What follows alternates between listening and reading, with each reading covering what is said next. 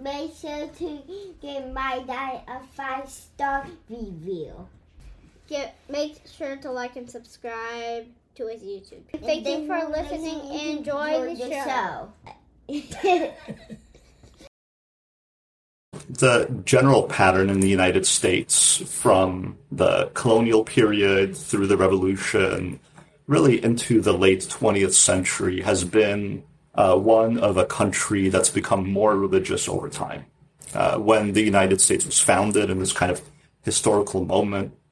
So this is the opposite, right, of what we usually think. And it's not to say that folks weren't, religious in certain kinds of ways. It's actually much more complicated than that. But in terms of most markers of religiosity that we use, like church attendance, in 1776, maybe 17% of Americans went to church. And that rose over time, through the 19th century, reaching a peak, 1950s, 1960s, when over half of Americans went to church. So Christianity, began in this country. Organized Christianity was, in a relatively weak position, but got stronger over time. Hello, Faithful Politics listeners. This is your faithful host, Josh Bertram, and we have with us, of course, our ever political host, Will, who just is fresh back on his gubernatorial campaign with the slogan "Make Virginia Okay Again."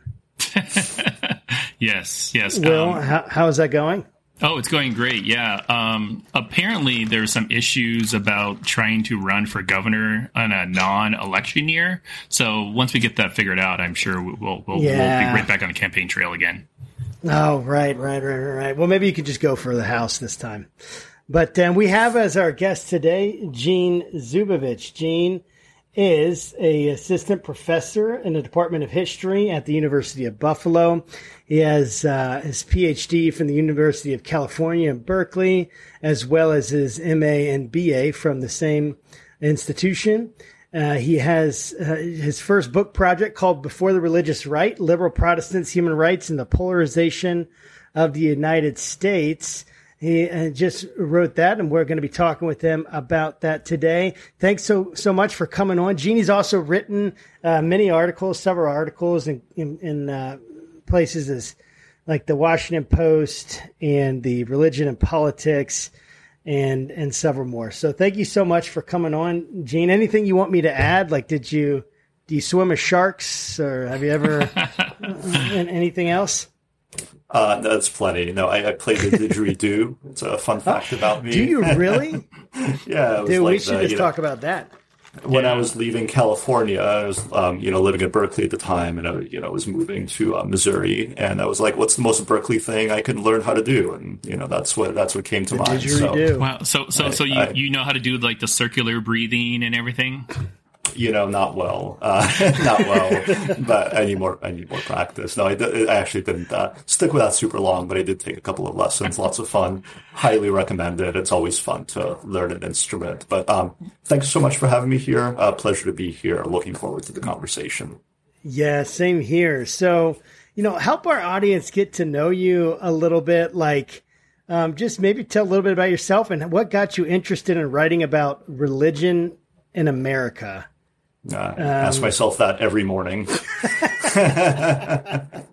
No, it's such a fraught topic. Yeah, no, it's kind of like an unlikely project. I never expected to be, a historian of religion, let alone, Christianity and liberal Protestantism, because I didn't grow up in, that community. It's totally foreign to me. I was born in what was then part of the Soviet Union in present-day Belarus, and my family and I came to the United States in the late 80s as Jewish refugees. And, I think through that experience, I've always had kind of like an interest in an appreciation for, international humanitarian organizations, including religious ones like the Hebrew International Aid Society, which is the one that helped get my family over to the States. I had an appreciation for the politics of religious liberty, because, the legislation that was crafted that helped get my family over to this country was, right, written in that kind of like religious liberty moment of the late 1970s. I'm happy to talk more about that really complicated, interesting history. So I guess in a sense, biographically, I was always interested in this stuff, but the project on liberal Protestantism was really kind of came out of nowhere. I was surprised. I didn't expect to be writing this book. That is so interesting. So how, I have this quick one and then I have one follow up before Will comes in, but how did you end up writing it? Like, so what, obviously it's got some connection to your past, but what actually was the catalyst that made you write this book for this time? Yeah, so, long before I decided to choose this topic, I became, or had already chosen to become a historian. I was in graduate school and I was in California at the time, and I was looking for, I was interested in kind of, like race relations and, in California in the mid-20th century. And I stumbled upon a little book by a Congregationalist minister that nobody has really any reason to have heard of. It's a guy named Buell Gallagher, who kind of was a household name for a minute in the late 1960s. He was the president of the City University of New York when the student protests took place and a couple of buildings got burned down. I think that was in 89. So that was kind of his moment of fame, but he had a kind of a long religious career, really important one. And way back in 1946, he wrote this book that was probably like the most thoughtful critique of American racism and really global racism written by any white person in the United States prior to the 1960s. And, I had grown up, in the wake of the religious right in the United States in the 1990s, where, religion in public was kind of synonymous with conservatism. And so, looking back to this book and this person, it was really surprising, right, to see, kind of public political religion wielded in this really interesting way that I didn't really have any connection to personally, and I didn't experience in my everyday life because, from what I understood, right, Christianity was this kind of monolithic conservative thing. And so, I decided to dig deeper into his background. And, through his biography, I kind of traced the links and opened up this kind of much broader world of, the religious left, which wasn't just, a kind of nominal, small thing kind of hidden away in a corner, right? From the 1920s to the 1960s, this was by far the most powerful, popular, well politically connected, and influential group in the United States.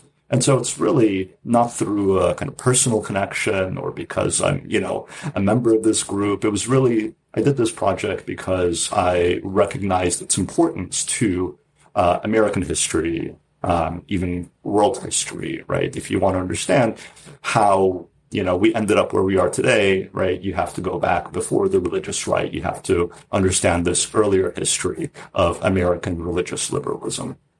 Wow, that's so fascinating. I'm going to push in and ask you to dig down on something that you mentioned there, because of course, all of us have heard of the religious right, but the religious left, I thought that was an oxymoron. I didn't think that existed. I thought that was a contradiction in terms, when I grew up. So talk to us. What is the religious left? Why is it important? What do they accomplish? Stay with us. We'll be right back. Hey there, Josh Bertram here, faithful host of the Faithful Politics Podcast. I want to let you know about a compelling new spinoff, the Faith Roundtable, where I'll be interviewing top faith leaders, theologians, and scholars to unpack the pressing issues that are shaping the church in America today. We'll dive into topics like faith in public life, social justice, and how we can engage our communities more effectively. Make sure you don't miss any of our enlightening conversations by subscribing to it on our YouTube channel. Join me at the Faith Roundtable, where deep discussion meets thoughtful insight.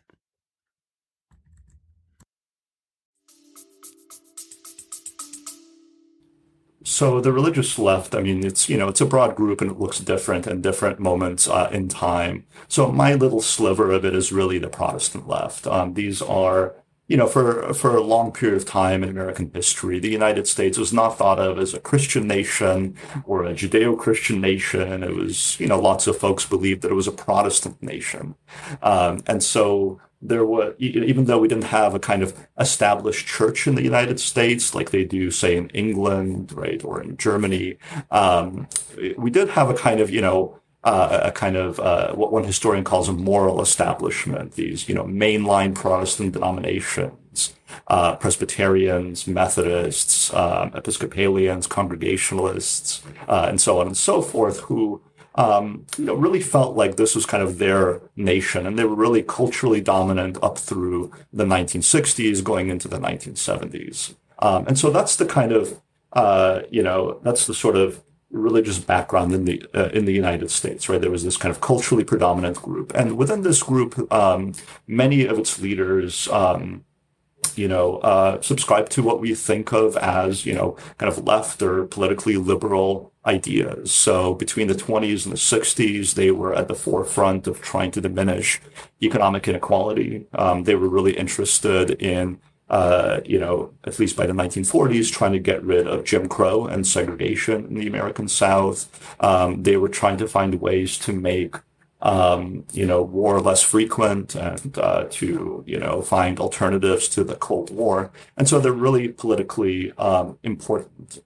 It's, where this all comes from. Part of it came from liberal theology. So when I call Protestants liberal, sometimes I mean they're theologically liberal, which means that they read the Bible kind of historically and critically, in the context of its own time, almost like kind of a living document that requires interpretation and, deep understanding. They were also, politically liberal, or became that in the sense that Franklin Roosevelt used the word liberal, the president, through the 30s into the 1940s, who by liberal, he meant, somebody believes that the government has the responsibility to take care of American citizens, especially economically. And, by liberal, he also meant, a liberal would be somebody who was willing to kind of engage internationally, to, take part in international institutions, to, get America kind of involved in broader global politics. So that's kind of how I use those terms. So you wrote an article in the Washington Post some time ago called "Christian Nationalism is Surging. It Wasn't Inevitable," and I'd love for you to unpack that. But before you unpack it, I'd love for you to just kind of define, like we hear this term Christian nationalism. If you can just define what that term means, and if the term has morphed or evolved over the years, like is our modern day Christian nationalism definition the same as it was 30 years ago? Yeah, it's a really fantastic question. It's a very fraught and divisive term among academics.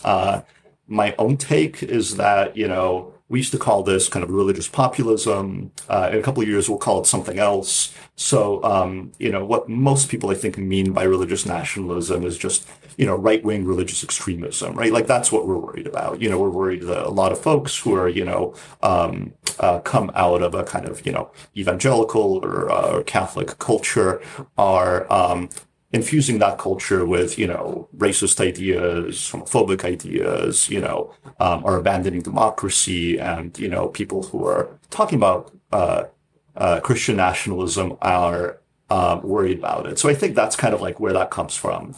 In the most technical sense, the way that some sociologists use it, Christian nationalism, means that people believe somebody who's a Christian nationalist is somebody who believes that the United States was founded as a Christian nation, and essentially, it was founded by and for Christians, and kind of the country belongs to them. And what these sociologists have found is that people who believe that, right, also believe all these other things we really don't like, right? People who believe that also believe that, African Americans aren't entitled to equality, or, Jews control the economy, or, Joe Biden stole the election, or what have you, right? So the people who use that in a kind of more technical sense, right, are talking about this belief that, this kind of misconception that the United States was founded as a Christian nation, and that this people who hold that belief, right, are more likely to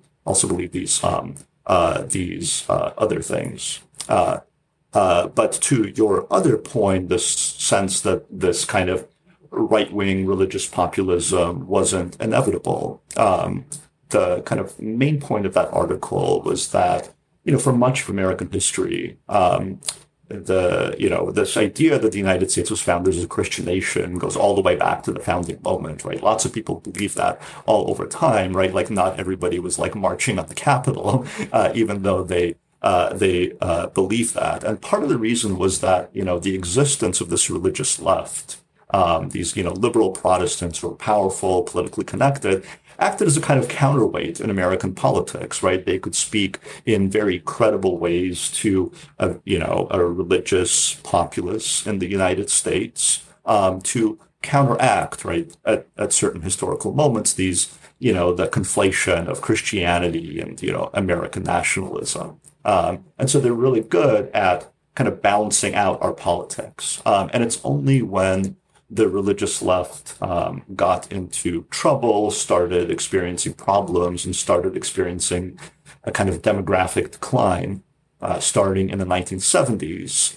It was only then that, the thing we today call Christian nationalism was able to kind of rise. By the 1980s, you saw the rise of the new right and the Christian right. The 90s gave us the culture wars, and today that's kind of morphed into this thing, right, we're calling Christian nationalism. But for much of the 20th century, at least, the Christian left, and the Protestant left in particular, was really good at tamping down Christian nationalism and organizing and advocating against it. So it's almost like the yin and the yang.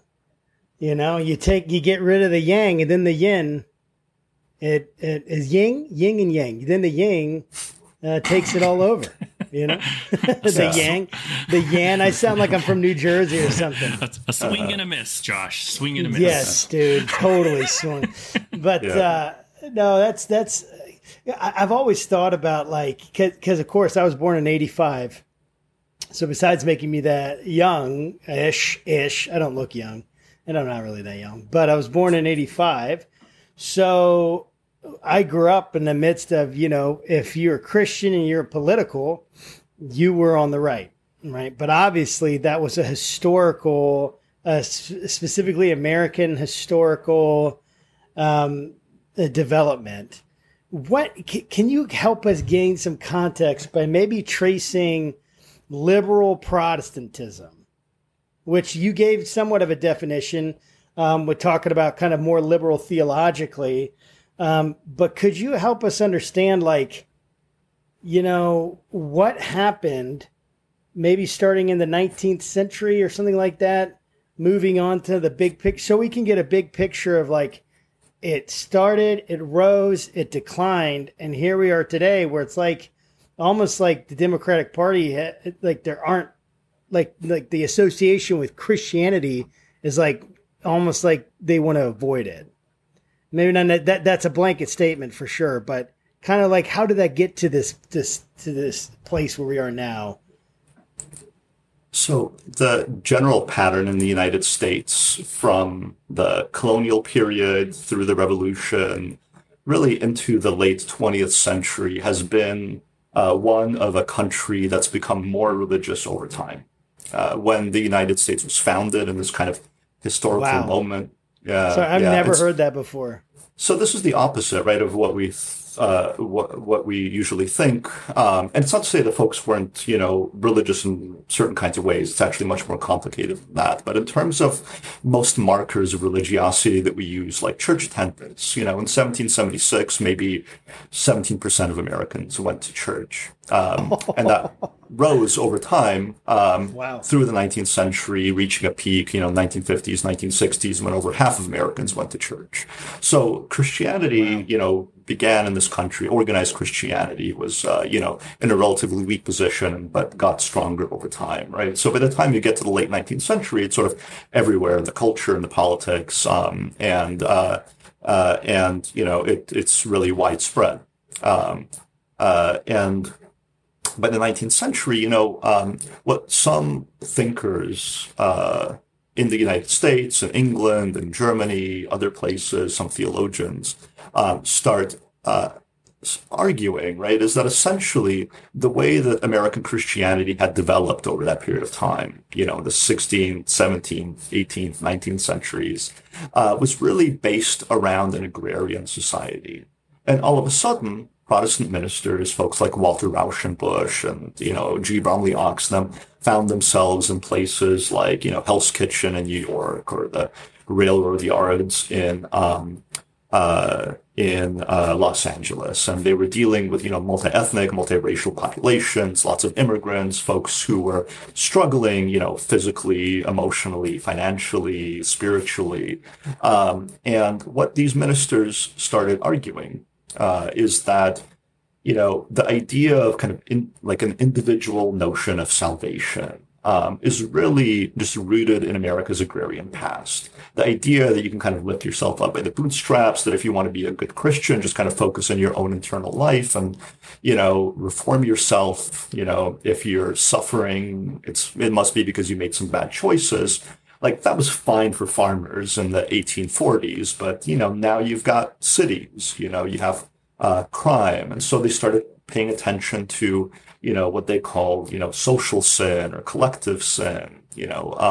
Today we'd call that, like structural sin.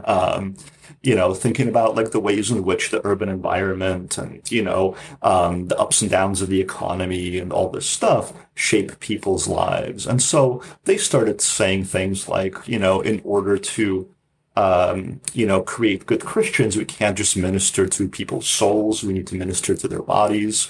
In order to understand sin and salvation, we can't focus just on the individual. We need to look at the whole society.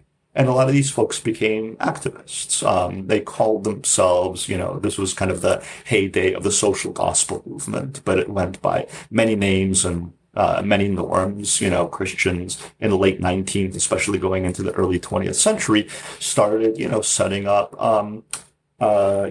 schools, hospitals, what are called institutional churches that do more than just preach, right? Like they try to take care of you, like every day of the week. They started, creating kind of social safety nets when the government wasn't doing that. And they started advocating for the government to kind of do more to help these folks. And so out of that movement came a bunch of different stuff. In the 1920s and 1930s, a lot of folks became, Christian socialists. That was sort of one movement that came out of the social gospel movement.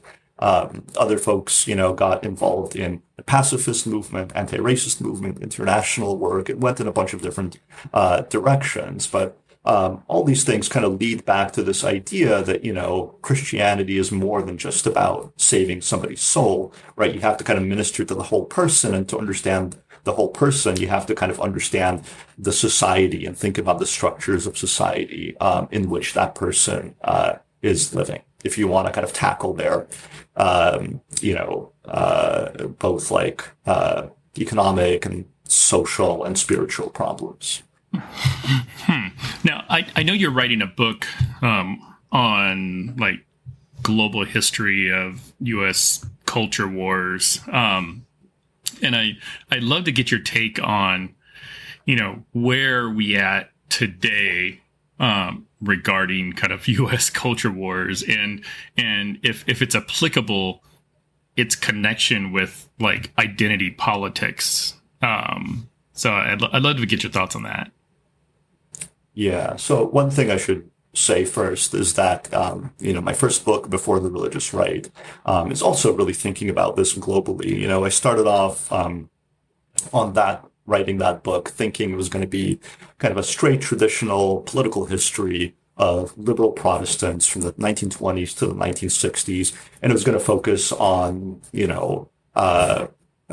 racism, the economy, and American foreign relations. But what I found out was that, a lot of the things that people were saying or doing really had to do with a kind of broader global context.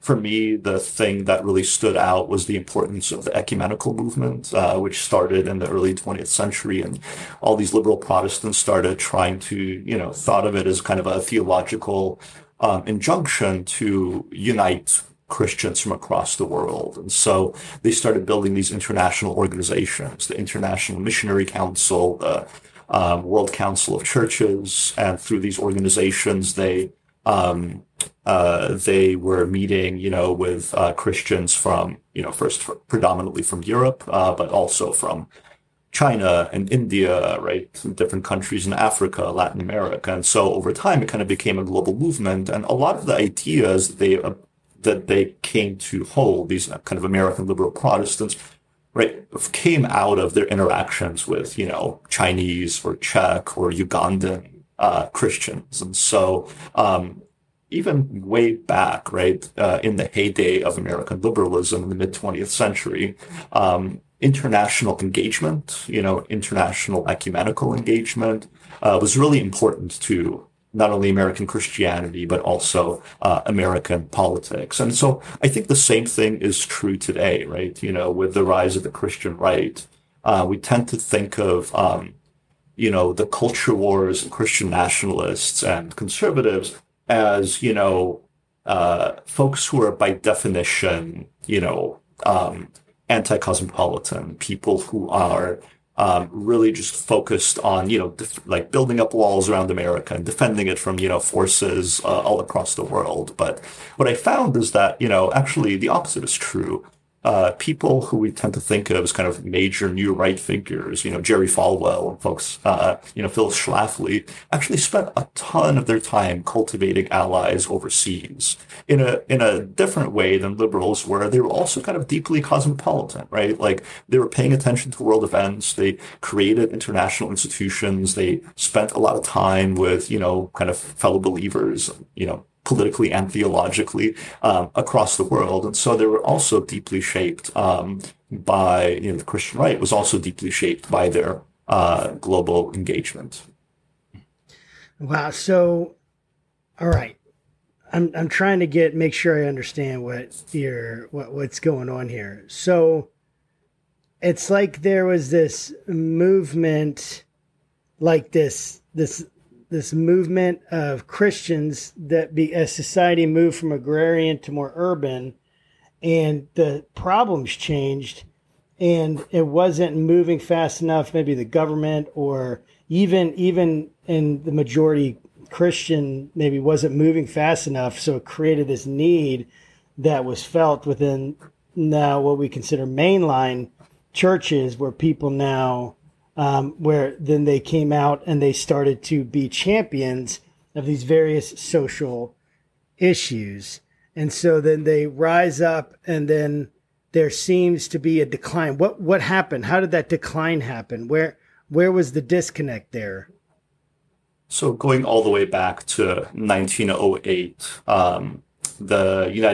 what becomes the United Methodist Church, there at the time the Northern Methodists put out this kind of this social creed, and at that moment they along with other 20 or 30 other denominations organized the Federal Council of Churches, which becomes the National Council of Churches, and these mainline denominations and these ecumenical institutions they create are really pushing ideas that are going to become much more common politically decades later. They start calling for social security, right? For like young people, poor people and elderly people. They're talking about universal health insurance, unemployment relief, right? So in a lot of ways, these liberal Protestants early in the 20th century are articulating, right, through a kind of Christian lens, what later becomes, the New Deal state, kind of, big government, right, interventionist government that is trying to take care of people from, cradle to grave, right? That's the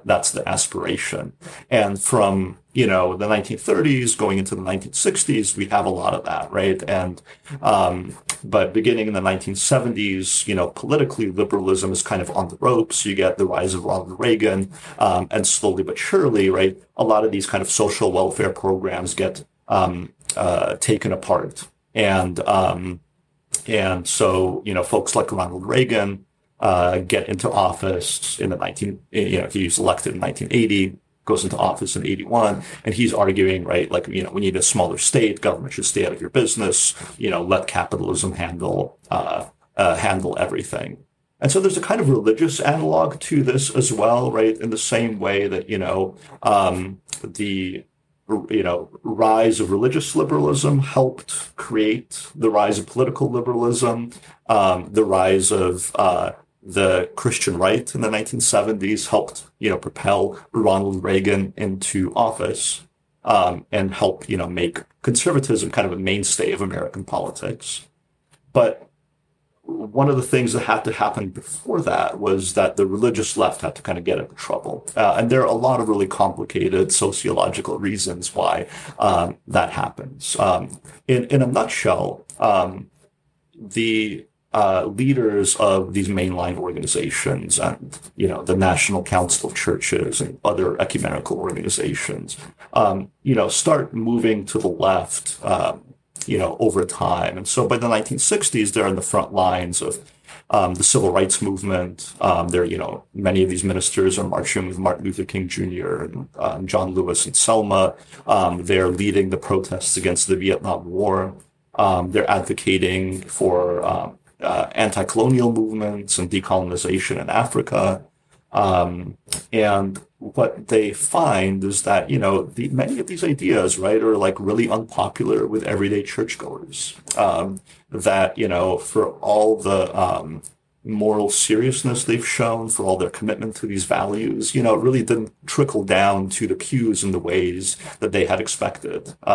So one of the things that was always true in American Protestantism became much more evident in the 1960s, which is that there's a gap in values between the clergy and the laity, right? Like, the clergy, which is going to, Union Theological Seminary in New York City, and reading,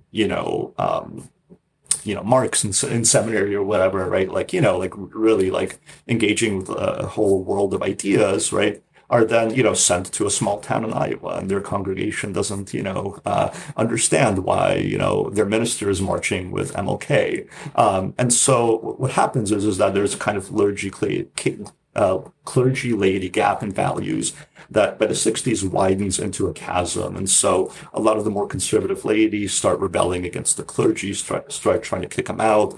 They start withholding funds from and donations from the church. So there's a lot of kind of financial trouble that these organizations get into because of the kind of rebellion of, people in the pews, as well as their conservative activist allies. The other thing that happens is that a lot of the, young people in the churches that do get reached by these values, who grew up in American Baptist church or a Congregationalist church, and they have absorbed the values of the clergy, who are saying, you have to be anti-racist if you want to be a good Christian. You have to, really take poverty seriously, if you want to be a good Christian. They're finding they absorb those values, they believe in them, they hold them to be true, but they're not finding them in their home churches, right? Like the conservative, all the conservatives around them, right, aren't expressing these things. And so many of these young folks starting in the 1960s and accelerating into the 1970s, take their Christian values, right? The values they grew up with and were instilled in them through their Protestant churches. And they find other avenues to express those things, right? So, in the 1930s, if you wanted to, fight poverty or racism, most of your choices, especially if you're a woman, white middle-class woman, to do that was through church-based organizations. But by the 1960s, there's the Peace Corps, there are human rights organizations, there's, the NAACP, there are all kinds of, quote-unquote secular organizations that young folks find themselves drawn to because they see them as better expressions of Christian values than what they see in their, in the churches in which they grew up, right? Some of those people, go and some of those young people go and, do their activism or human rights work or charity work, and they maintain their membership in their church. But others, right, go and start working for these organizations and then never look back, and they start disaffiliating. So starting in the 1970s, mainline Protestant churches start losing funds, and they start getting older. They start losing their young people, and they start shrinking in number, right? So by the time you get the rise of the Christian right in the 1970s, these kind of mainline, more liberally inclined denominations that have been the source of the religious left in this country, or at least one of the most important ones, is shrinking, right? Just as the Christian right is expanding. That makes so much sense. I love the way that you're explaining that. It's so fascinating. And one thing that you said that hit me is when you said that, as has always been the case, there is a gap between the clergy and the laity. And I would agree with that. The clergy seem to have, because I am clergy, and we seem to have these idealized versions of what people that aren't in our ministry or aren't professionals should be doing. And I've experienced that and I've lived that. So that was so fascinating. But it tied in my mind this idea of how interconnected politics and theology is. So here's what I mean. It seems like I'm just going to point something else, and I'll ask you to give your take on it. So it seems like a conservative today might be considered a liberal 100 years ago or 200 years ago, meaning that someone that had like a normal conservative, most of the people I talk to, if I were to say, should blacks and whites be able to intermarry, I don't know anyone that would say no. I don't personally know anyone that say no. Of course, I'm sure there are people that are. I would feel that way, that call themselves Christians, or maybe feel whatever. I'm not the one that judges that, but that is a change. That's a shift is what I'm saying. And it seems like these liberal, conservative, they're liquid, fluid terms. They change over time.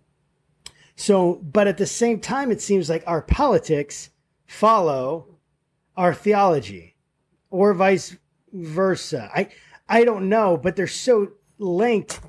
Like for instance, if you look at I could probably guess if someone were to say that they lean left theologically, I could probably guess and probably be right many times, 9 out of 10, 8 out of 10 times on what they feel about a certain topic, say abortion, same-sex marriage, Social Security, big government, whatever, big versus small, whatever it is.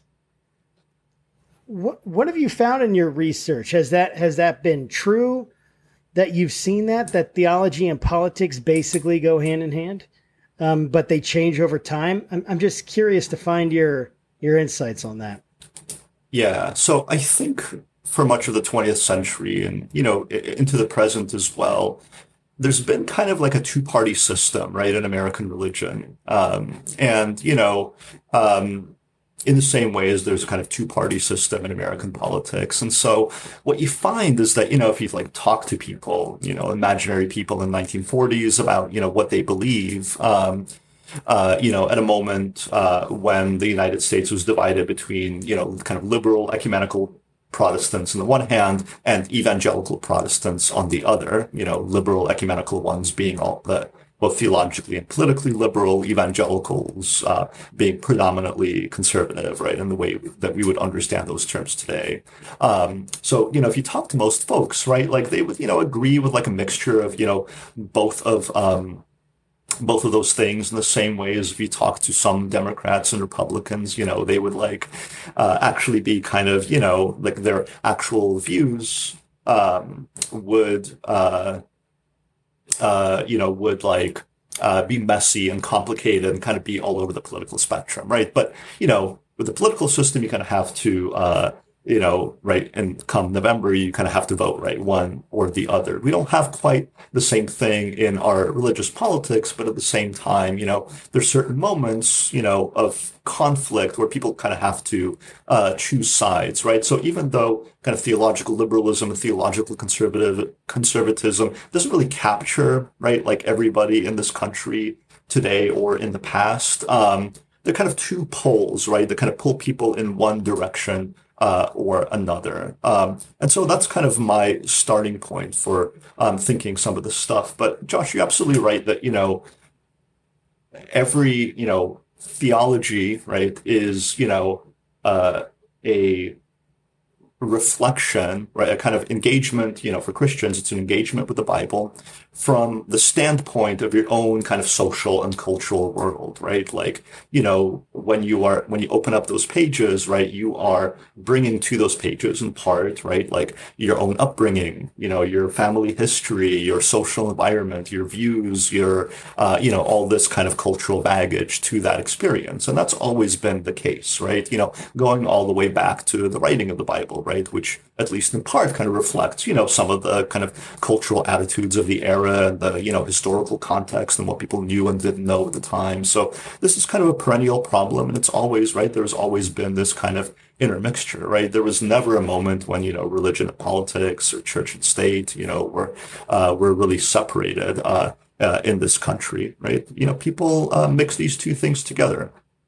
I think one of the points I try to hammer home in my book is that, oftentimes communities, religious communities, people who think of themselves as primarily, revolving around theology, right, that they are also constituting themselves and organizing themselves and creating an identity for themselves that are, political, right, that like they're the way in which they draw boundaries and, say like, here's who we are and that's different from them over there, right? That's just as much, what we would call political as it is religious, right? Just as much ideological as theological, if that makes sense.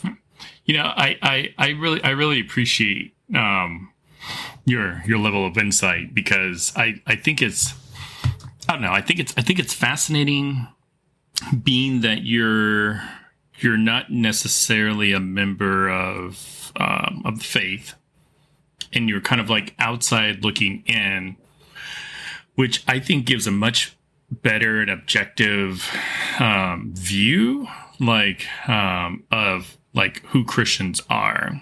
I mean, like, so I'm a believer, I'm a Christian, and I have lots of atheist friends, and they're loving, they're good people, and they tell me stuff that like, hey, do you know that like your ilk, are doing X, Y, and Z? And I'm like, yeah, they're all crazy, but I'm curious as an observer of religion and U.S. history. And I hope this isn't going to put you on the spot, but it probably will be.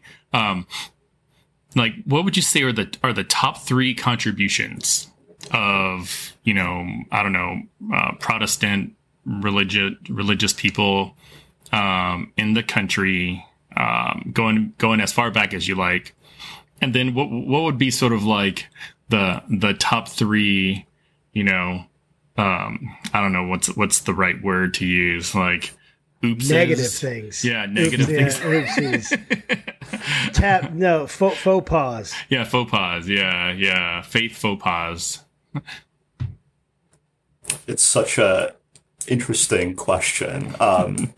The United States is such a culturally Christian country, and a culturally Protestant country in particular.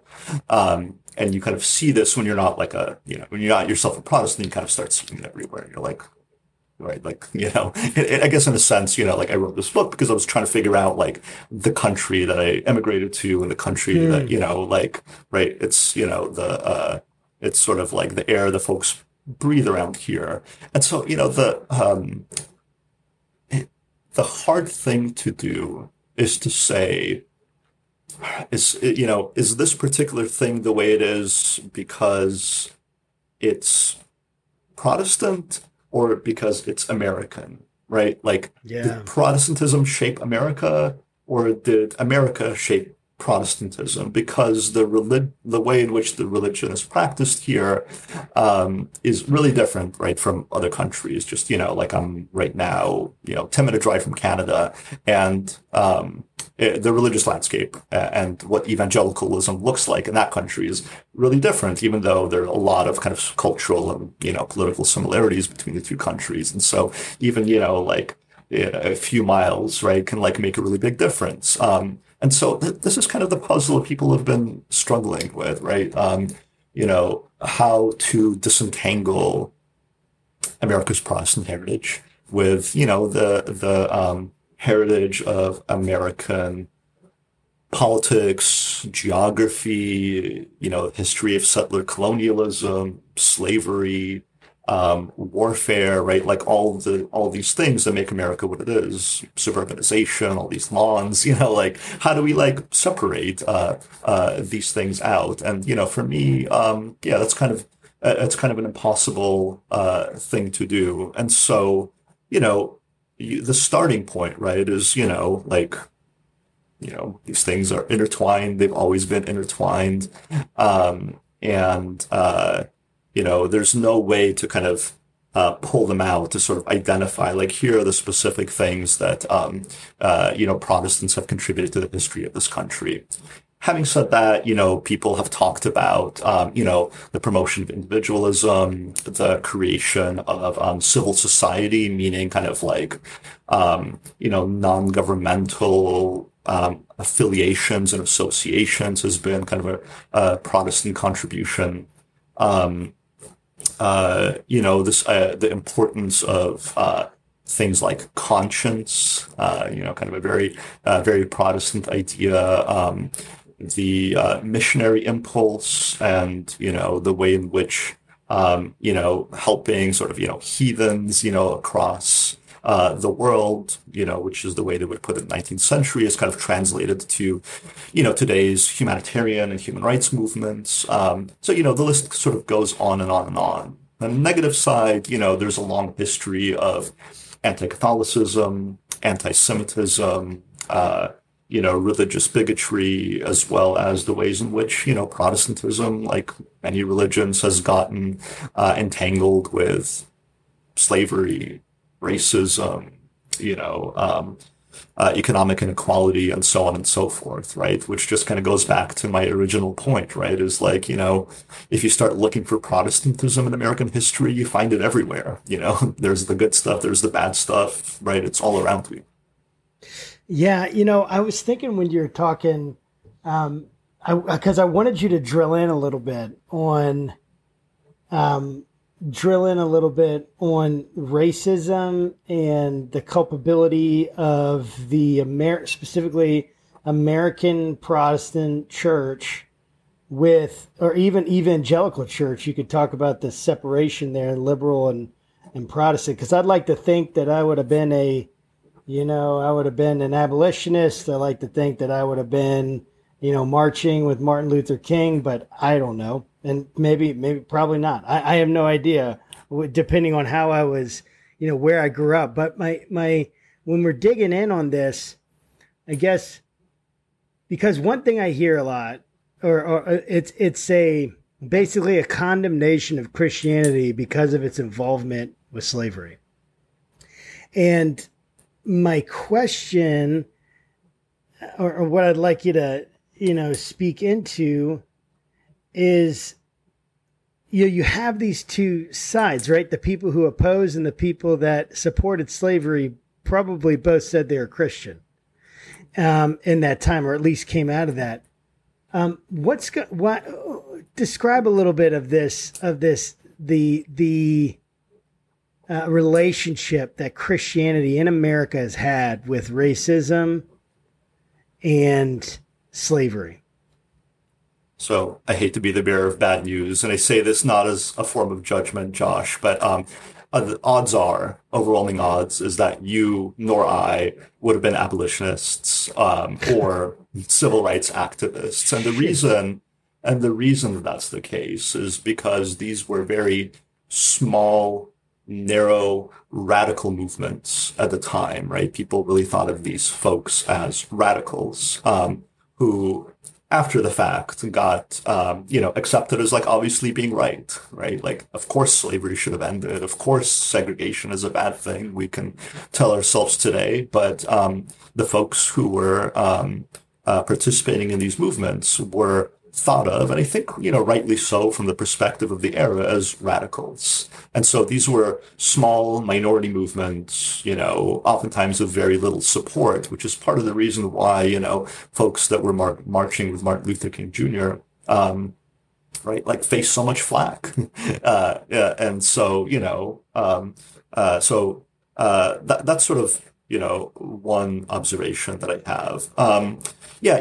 People talk about the history of American evangelicalism and its relationship with slavery. It's complicated.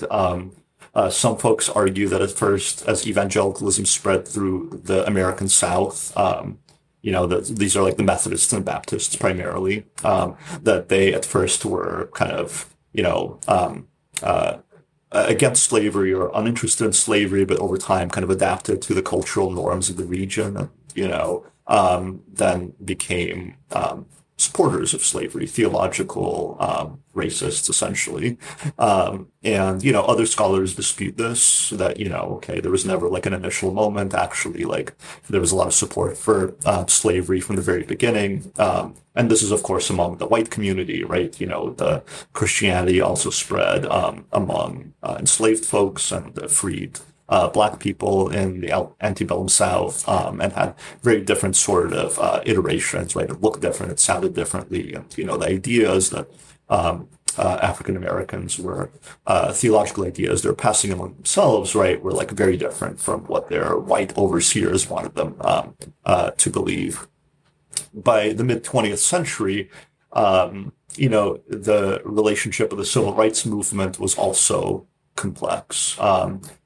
The kind of liberal mainline Protestant churches were among the very first large white organizations to condemn segregation. So lots of folks in the 1930s and 1940s were saying, like, racism is a bad thing, racial prejudice is a bad thing, we shouldn't be prejudiced. But very few people were saying, okay, and that means we should get rid of segregation in the South. It's a system that had to go. And so the Federal Council of Churches and some of these mainline Protestant denominations were some of the very first large national organizations to specifically condemn Jim Crow, to say segregation's got to go, in the United States. Really just the American Communist Party got there first. Which kind of gives you a sense of like how radical of an idea this was in 1946 when the Federal Council of Churches proclaimed it.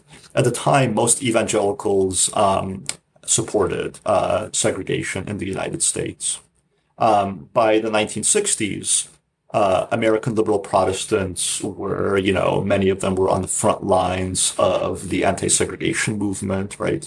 Joining the Southern Christian Leadership Council and lobbying for the passage of the Civil Rights Act, and thinking, right, starting to think more broadly and expansively about segregation and the problem of racism. They started talking about reparations in the late 1960s. They started talking about colonialism in the late 1960s. They were thinking about, segregation not just as something that will kind of end and then we're done and, hooray, we're equal, right? But kind of a long-term process requiring restitution and economic equality and political liberation and autonomy and letting African Americans decide for themselves how, they want to, in what way they want to be a part of the United States. By which point, American evangelicals had come around to the earlier positions that these liberal Protestants had taken, which is that, essentially racism is a problem, but it's a problem of individual hearts and minds that can be solved through education,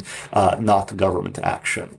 And so, this is one of the ways in which, right, evangelicals in opposition to kind of liberal ecumenical Protestants started positioning themselves as kind of centrists, right? We are the folks who believe in racial liberalism, it's up to the individual person to get rid of racist beliefs. We don't actually need to like restructure society in any way. And look at all these radicals, right, among these mainline churches who are, demanding reparations. Aren't they terrible, right? So evangelicals in the 1960s, the evangelical movement was really good at using these politics, right, including racial politics, kind of wedge issues, right, to kind of insert themselves into American politics and to kind of gain a political and cultural advantage over their liberal opponents. Man, I have so many questions, but I know we're coming to the place where we're gonna have to bring it to an end. But so, all right, I wanna phrase this. I want to phrase it correctly. Well, I guess one real quick one. Were there any were there conservatives? I mean, I know you said they kind of adopted the previous liberal stance, but were there anyone that you would consider a conservative Christian of the time that was on the leading edge of any of these social reforms? So lots of folks were super complicated, and it's hard to kind of pin them left or right. One example is Reinhold Niebuhr, who is a hero today to both the religious left and the religious right. Right. Kind of hard to pin him down. A former pacifist and Christian socialist who, by the 1950s, was kind of a leading Cold War hawk. There is John Foster Dulles, remembered as kind of the right-wing, kind of hawkish Secretary of State under Dwight Eisenhower, who in the 1930s and the early 1940s was leading the Protestant charge to create a world government, which, eventually kind of became less than that, the United Nations, but he played a really big role, and liberal Protestants played a really big role in the creation of the UN. And, he kind of took a turn. And then there are figures like Walter Judd, a congressman from Minneapolis, one of the most important players in immigration reform in the United States, was one of the leading figures in getting rid of Chinese exclusion, Japanese exclusion laws from American immigration policy, and opening up the American immigration system to people who were, to refugees and, folks from Asia who have been historically barred from the United States. Well, at the same time, he was an absolute economic libertarian. And when his denomination, the Congregationalists, who were in the process of merging with another denomination to create today's United Church of Christ, during that moment, he led a kind of breakaway denomination who were opposed to both the economic politics and the ecclesiological politics of his religious community, and he kind of led 100,000 people and started a new denomination. And so folks like Judd, along with Reinhold Niebuhr and John Foster Dulles, right? It's hard to kind of pigeonhole them in this kind of spectrum of, left and right politics in the United States, right? Because at certain moments, they went in different directions, combined ideas and movements that, wouldn't fly in our contemporary polarized moment, but from their own perspective made perfect sense to them. Yeah. So that's very helpful. Thank you. So from outside, and this is kind of the last big question, and then a small one to end. Smallish. Small. Who knows? You know what I mean? Sometimes I think it's a small question and then it becomes like way bigger than I thought. So, but from an outside perspective looking in, because I like to think, people like Christianity is unique.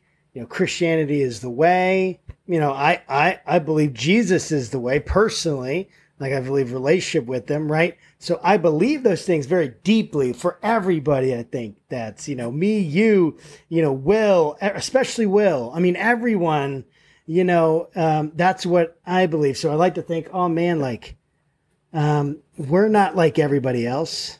We're unique. We're God's chosen people, blah, whatever. From this outside perspective, looking in, how has that shaped your view of Christianity? because, or even your view of Jesus, maybe it has, maybe those are totally separate things. And I know they are historically, but how's that? Because you know more about Christianity, the Bible. I mean, probably definitely than me, you know more about the history of Christianity. I don't know about the Bible, and I've studied the Bible a lot, but you know more about that than almost all of the pastors in America, 99.9% of them, about the history of Christianity. And I've seen it, and I've seen the good, the bad, and the ugly. How is this study shaped your view? How did you view Christians before and Christianity before? How do you view it now? Much as you feel comfortable sharing.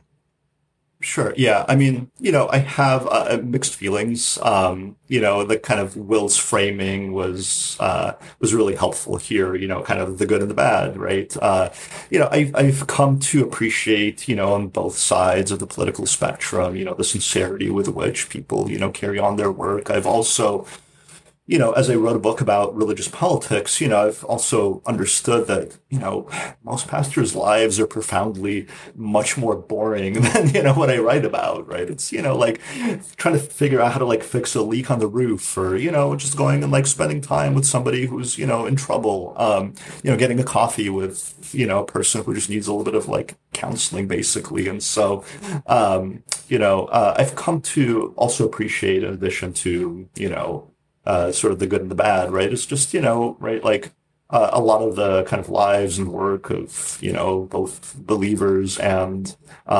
ministers is actually like pretty mundane, right? And doesn't relate very deeply to, the kind of stuff that I write about. The question, Josh, that you raised about like the missionary impulse in the sense that, right, like everybody has to, it's kind of one of the fundamental, theological tenets, right? Sure. Christianity, like, Islam and Buddhism, right? It's a missionary religion. Yeah. Yeah. And sort of what that's meant, right, is really interesting. I think that's had like a really profound function in American history, that, the impulse to, go out and convert the entire world, right, also like leads you to go out into the world. And, you're a missionary in 1910 and you're a Northern Presbyterian.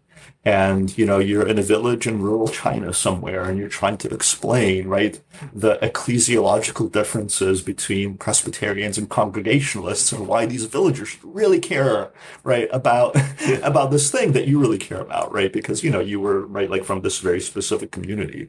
And of course they don't, and they don't understand these differences. And so one of the things that, the missionary movement did was it, created a kind of imperative to, right, like break down these barriers between American denominations, right? That didn't so much happen in the United States, that like the Congregationalists and Presbyterians became friends, right? They first started cooperating overseas, right? Because people they were dealing with didn't care about these denominational differences. It made no sense in the Chinese or Indian or Kenyan contexts. And so, and this sense that, actually maybe we should break down some of our boundaries was then brought back home into the United States. And so that kind of sense of ecumenism, right, really developed overseas through the kind of missionary encounter and, tied into, in very interesting ways, into debates about American religious pluralism. Well, maybe if like denominational differences don't matter, maybe like Catholics are okay too. Maybe if we really like stretch things out, maybe we can like invite Jews into the public culture of the United States, right? And so there are ways in which, this thing that's like feels very uniquely Christian then kind of becomes part of a broader dialogue about American acceptance. The missionary movement was also like full of really interesting contradictions, in the 1920s at a time when most women were barred from any profession in the United States, essentially, except for teachers until they got married and homemakers, right? There were, in the 1920s, more American women working as doctors in India overseas than there were back home in the United States, right? Many of these women were what we would today, call like folks who never wanted to get married to men, what today we would call lesbians. And so the missionary movement and this kind of impulse to go out and convert the world seems pretty straightforward on the face of it. But in practice, when you go out and start talking to the world and encounter the world's diversity and set up institutions and have these discussions and debates, right? Oftentimes you find yourself kind of transformed, right? And so even, things that seem like really fundamental tenets of Christianity, right? Like, other folks should become Christians. Actually, in practice, historically, really, really complicated, really nuanced, have all kinds of effects on both Christian and American history that you wouldn't necessarily expect. And so I guess all that is to say, one of the things I've come away with in studying the history of Christianity is just how malleable it is, just how much it's able to transform and absorb and change over time, right? The Christianity we had 100 years ago is not what we have today, and historians are not in the business of predicting, but I'm pretty certain that in 100 years, Christianity in the United States and in the broader world is going to look really different from what it looks like today. I think I can say that with some confidence. As long as Jesus tarries, one of those old phrases. Sorry, I just had to throw that in. It made me think of it. That's awesome. Well, thank you so much, Gene. What are you working on now? We mentioned your books. How can people follow you, get involved in your research? How can they check out what you're doing? Yeah, so when I'm not teaching classes at the University of Buffalo, I'm occasionally writing for, public journals. You can find my public writings at genezubovich.com, GEMEZUBOVICH. I wrote a book called Before the Religious Right, available at, local bookstores, Amazon, wherever you get your books. Google me, find my emails, send me feedback. I'd love to connect and chat with all of you.